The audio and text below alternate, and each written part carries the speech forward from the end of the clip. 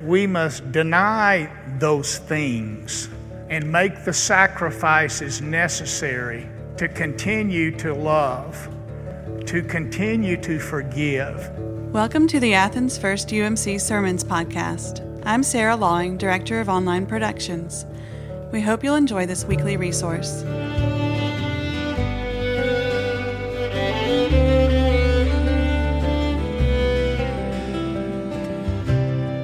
Our scripture lesson this morning can be found in the Gospel of Mark, the 8th chapter, beginning with verse 27 and continuing through verse 38.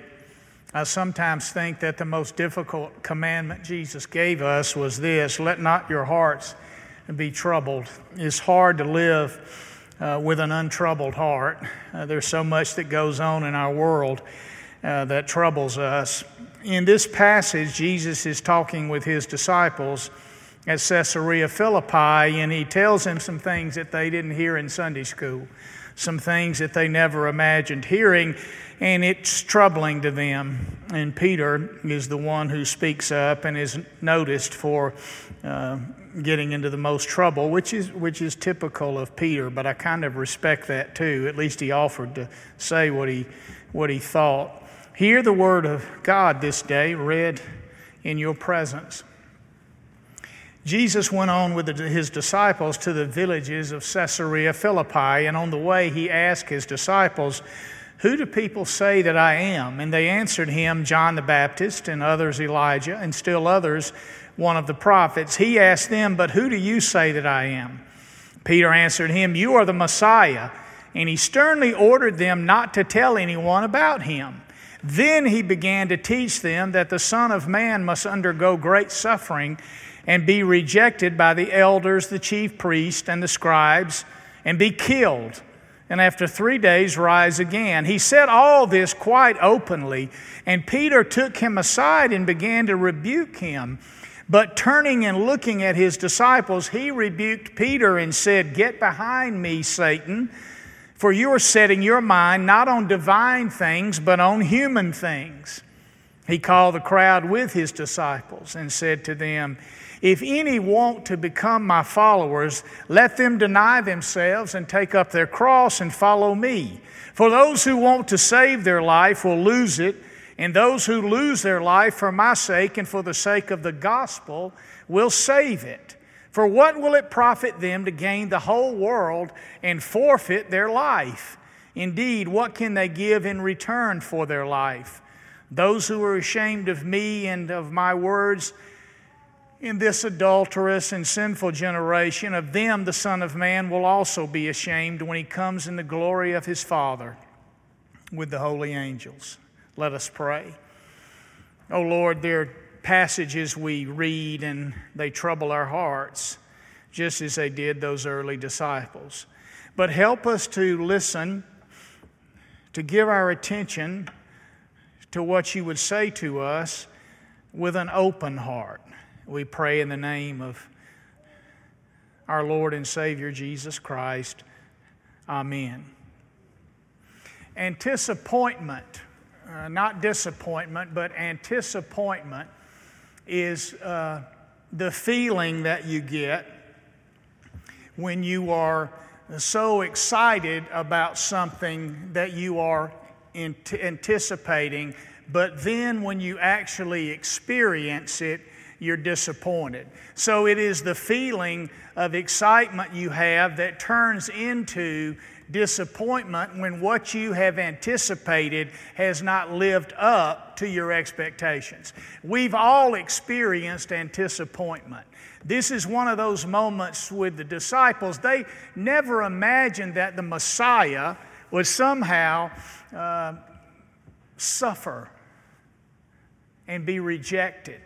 They had heard from the time they first started going to the synagogue, they had been taught all of their lives that the coming of the Messiah would be a time of victory and restoration, that God would restore through the Messiah God's people, that this would be winning time, as they say, that these would be the glorious of glory days. And so when Jesus reaches Caesarea Philippi and he says, well, what are people saying about me? And they say, well, well, some say you're John and some say you're Elijah and still one of the prophets. But who do you say? And they have the right answer. You are the Christ, the Son of the living God. But then he says, well, let me tell you what is to happen to me. And he said, I'm going to suffer and I'm going to be rejected and I'm going to die. Well, they never heard that in Sunday school. They were never raised to believe that that would happen to the Messiah. So messianic problems, those two words they could not put together in their own mind. It was too much for them to kind of get their head around, that it was possible for that to happen to the Son of Man. So there was this great anticipation. They had anticipated so much of the Messiah, and now they're so terribly disappointed because Jesus is telling them it's not going to be what you think it's going to be. What you have anticipated and expected is not going to be fulfilled. And so you're going to be disappointed. Have you ever anticipated something and when you finally experienced it, it didn't live up quite to what you hoped it would? Have you ever had a meal and people had told you there's no better place to get a steak or whatever it is, it's your favorite food, and you go there and your mouth is watering when you enter the restaurant, and then they bring the food out and you eat it and it's just not what you thought it would be? It's kind of disappointing. Have you ever anticipated a movie coming out and you couldn't wait to get to the movie or wait to order the movie and watch it at home, and when you finally did, it kind of just didn't really live up to your expectations? Have you ever anticipated the publishing of a book, and when the book came out, you actually went and bought it and held it in your hand, decided you weren't going to read this one on Kindle, that you were going to hold this one in your lap and read it that way. And you finished the book and you thought, man, that did not live up to my expectations. That's what they're going through here, anticipation. Paul McCartney, a pretty familiar name for us, I think, one of the Beatles, once said, anticipation is when an old band makes a new song, but it doesn't make their fans feel any younger again. Just doesn't have the same effect, It's just not quite the same. We get it, but it's hard to get. And they were mystified. Peter went so far as to rebuke him, and Jesus went so far as to call him Satan. I mean, that must have been an awful moment. But here they are, and they're hearing something they never anticipated hearing. Augustine said, the greater the joy, the greater the pain that precedes the joy. We don't want to hear that, do we? The greater the joy, the greater the pain that precedes the joy. But that is to be the story. And then Jesus moves farther down the road when he says to them, not only is this going to happen to me, but here's what's going to happen if you want to follow me. Here's what you need to do. You need to deny yourself and take up your own cross and follow me. Well, those words don't lead to an untroubled heart either. That's hard to hear, that we are to deny ourselves. The degree of difficulty of self-denial on a scale of 1 to 100 is 100. To ignore ourselves is something that's very hard to do. And yet Jesus says one of the fundamental things I invite you to do is to deny yourself if you want to follow in my steps, if you want to be my people. Lewis Smead says, forgiveness is giving up the right to get even. Aren't there times in your life when you just kind of want to get even? Somebody has treated you poorly, and all you can think about is settling that score. At the very least, treating them poorly, if that doesn't settle the score. But forgiveness is giving up the right to get even. It means you're always going to be behind. You're not always going to be leading because you're willing to forgive, and that means the score will never quite be even. You'll always be behind in the score. But it means that you make a commitment, and I make a commitment. We make a commitment to forgive, and that means giving up that right to get even. It means a willingness to set ourselves aside. Ladders or crosses, is it not? We are accustomed to climbing ladders, and there's not anything wrong with that. I'm not here to criticize that. We all enjoy winning. We all enjoy a promotion. We all enjoy a salary increase. We all enjoy affirmation. We all appreciate a pat on the back. We like climbing ladders, and that's part of the world that we live in. We hope to move up that ladder. We hope to have some measure of success as the world defines it. But Jesus would say, that's not all wrong, but let me share with you something more important. Take up your cross and follow me. That's so much more difficult. Would you rather climb a ladder or lift a cross? I would rather climb a ladder. I'm not crazy about denying myself and taking up my cross, but Jesus says it's fundamental to the relationship we have with Him. And if we're not willing to do that, then that brings into question the quality of relationship that we have with Him. That's a hard word. That leads to an untroubled heart. Giving up the right to get even.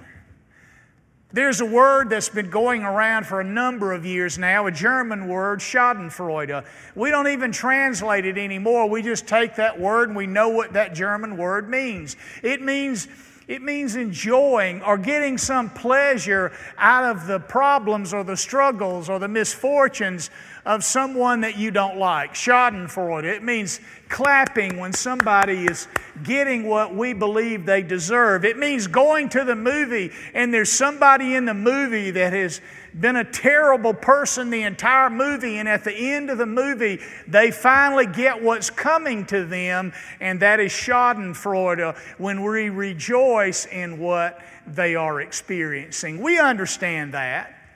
We've seen people that we have felt were abusive and unethical and immoral, and it's hard not to take pleasure when they get their comeuppance. And yet Jesus said that we must deny those things and make the sacrifices necessary to continue to love, to continue to forgive, to continue to offer mercy, to continue to live a life that is permeated with grace. How can we not, when we are a people who are here only by the grace of God? How can we not? And yet sometimes that whole self-denial thing is, the degree of difficulty is 100 out of 100. I won't speak for you. I believe in a third-day God, but I live in a second-day world. I believe in a third-day God, but I live in a second-day world. The third day, Christ rose from the dead. Victory. That's winning time. And in a few weeks, we'll gather back here and it'll be winning time. And we'll celebrate that victory over death that is appropriated to us because of what He's done. But we live in a second-day world, don't we? And on that second day, they were disillusioned. They had no idea what was happening. They were bummed out. They thought all had been lost. They had such hopes and such dreams, and yet those were not going to be fulfilled as they had imagined. And so we continue to live in a second-day world. That's the world we live in, even though we believe in a third-day God. Let's look at that a little more closely for a minute. There's a warehouse in Ann Arbor, Michigan. The informal name of it is Museum of Failed Products. The Museum of Failed Products. Now, if you go to Ann Arbor and you say, I want to go to see the Museum of Failed Products, they're not going to know what you're talking about. But if you tell them to take you to that warehouse where they keep all those things that were never very successful, you might be getting closer to the address. I don't even know if you can go, but as I understand it, when you go, it's like a supermarket. But instead of having 30 loaves of bread or 30 items of this or that, there's just one. And it's that failed product. So the shelves are covered with these failed products. There's Pepsi AM. Do you remember that? Do you remember? Martha does. No one else does. Okay. Martha, you win the prize today. I don't know what that will be, but after worship, we'll give you a piece of candy or something. But that was a breakfast drink that Pepsi developed. It's now in the Museum of Failed Products. There's beer there that's caffeinated beer, so that you can not only drink your coffee and get a jolt, but you can drink a beer, and instead of going to sleep, it can kind of pick you up a little bit. Not too many people were looking for that because it's in the Museum of Failed Products. And then there are Snookies. Snookies were fortune cookies for dogs. They were fortune Snookies instead of fortune cookies. Somebody thought, why don't we create fortune cookies for dogs? I don't know that I don't like that idea. I don't know that I really like it. It's kind of meaningless. But we buy a lot of meaningless stuff, don't we? And so you kind of wonder why that did not work. But anyway, there's this warehouse in which there are all these things that failed. I need to be there. I need to be in the Museum of a Failed Product. And frankly, don't be offended, but so do you. We live in a second-day world, and we've known our own failure too. Now, I'm not here to harp on that. I think we realize that about ourselves. This second-day world we live in. And as serious as this passage is, I think what I want to share with you today is, don't lose your sense of humor. Sometimes Christians just don't have a sense of humor. We take ourselves so seriously. Here's the deal. I don't take myself too seriously, and I hope you don't either. But I take the gospel seriously. I certainly want to be faithful to that, but I don't really, have the capacity, the ability to laugh at yourself. You're in the Museum of Failed Products. You're forgiven.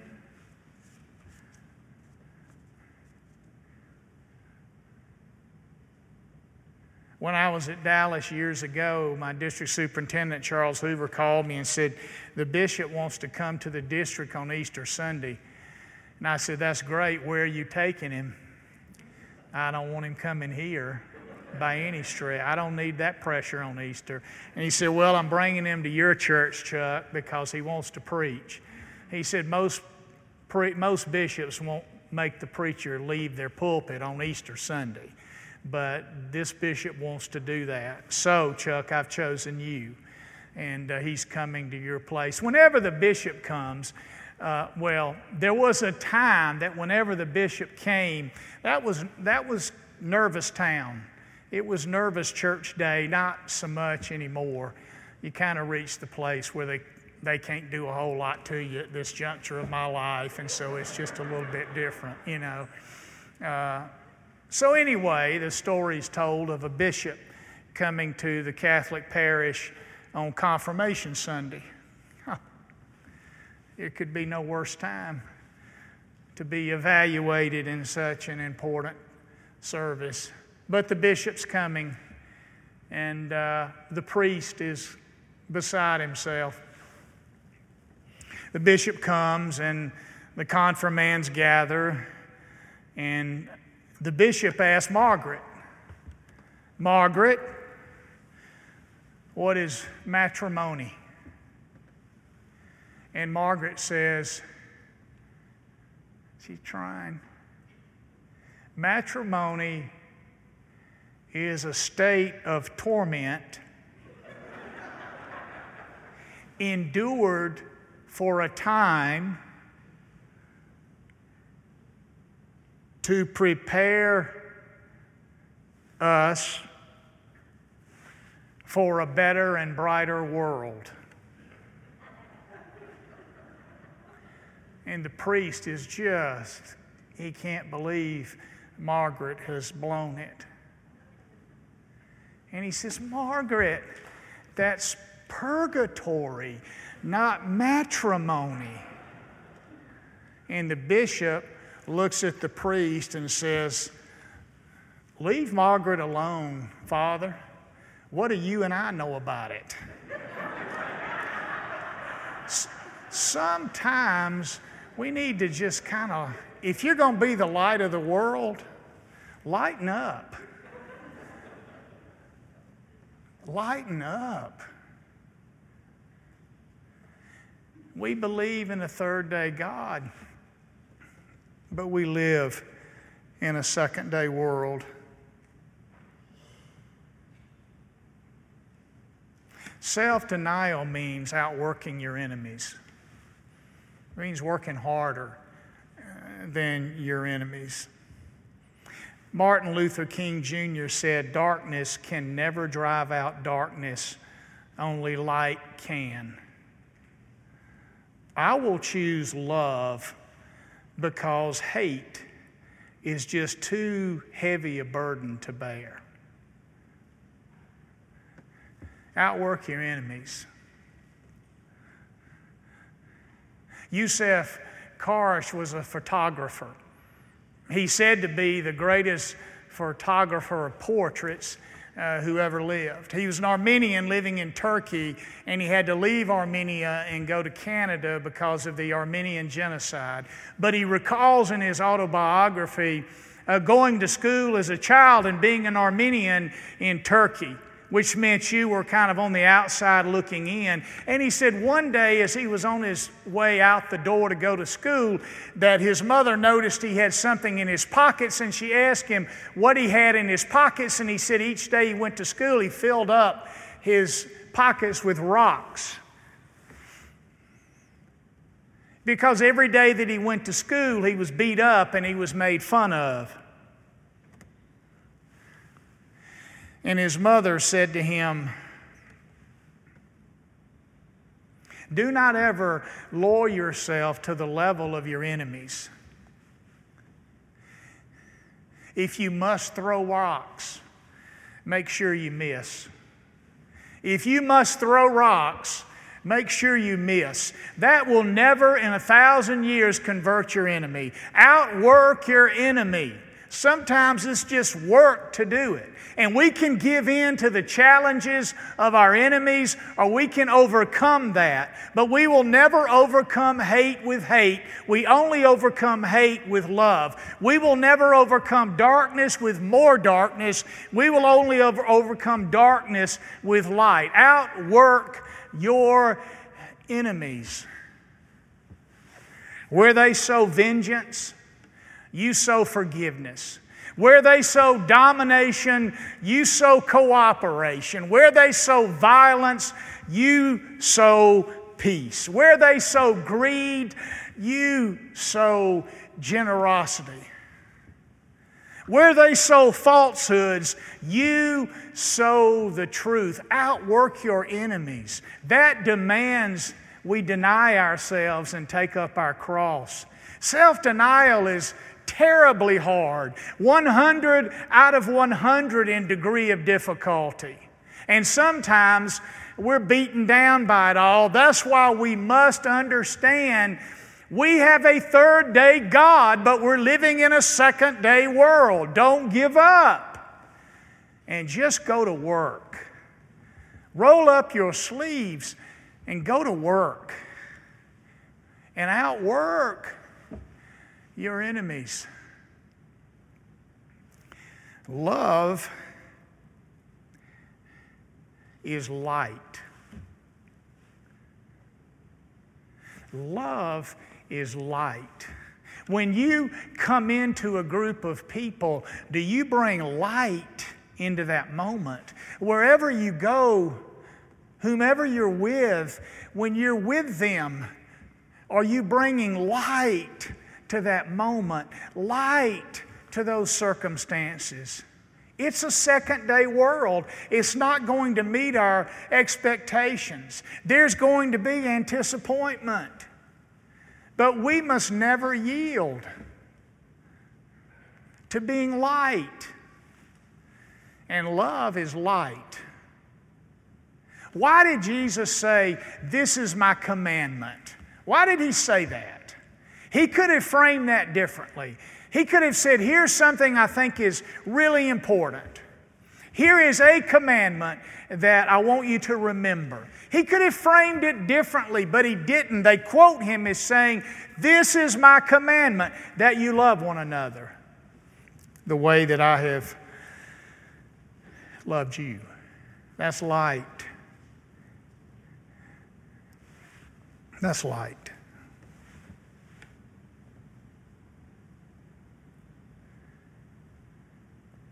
And the light shines in the darkness.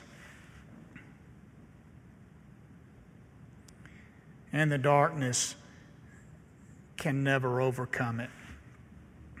In the name of the Father, and of the Son, and of the Holy Spirit. Amen. Thanks for listening. To listen to more sermons, read past devotions, or look up opportunities on how to connect, visit us at athensfirstumc.org. Stay in touch with us throughout the week by following us on Instagram or Facebook at Athens First UMC. Oh Lord, I'm beginning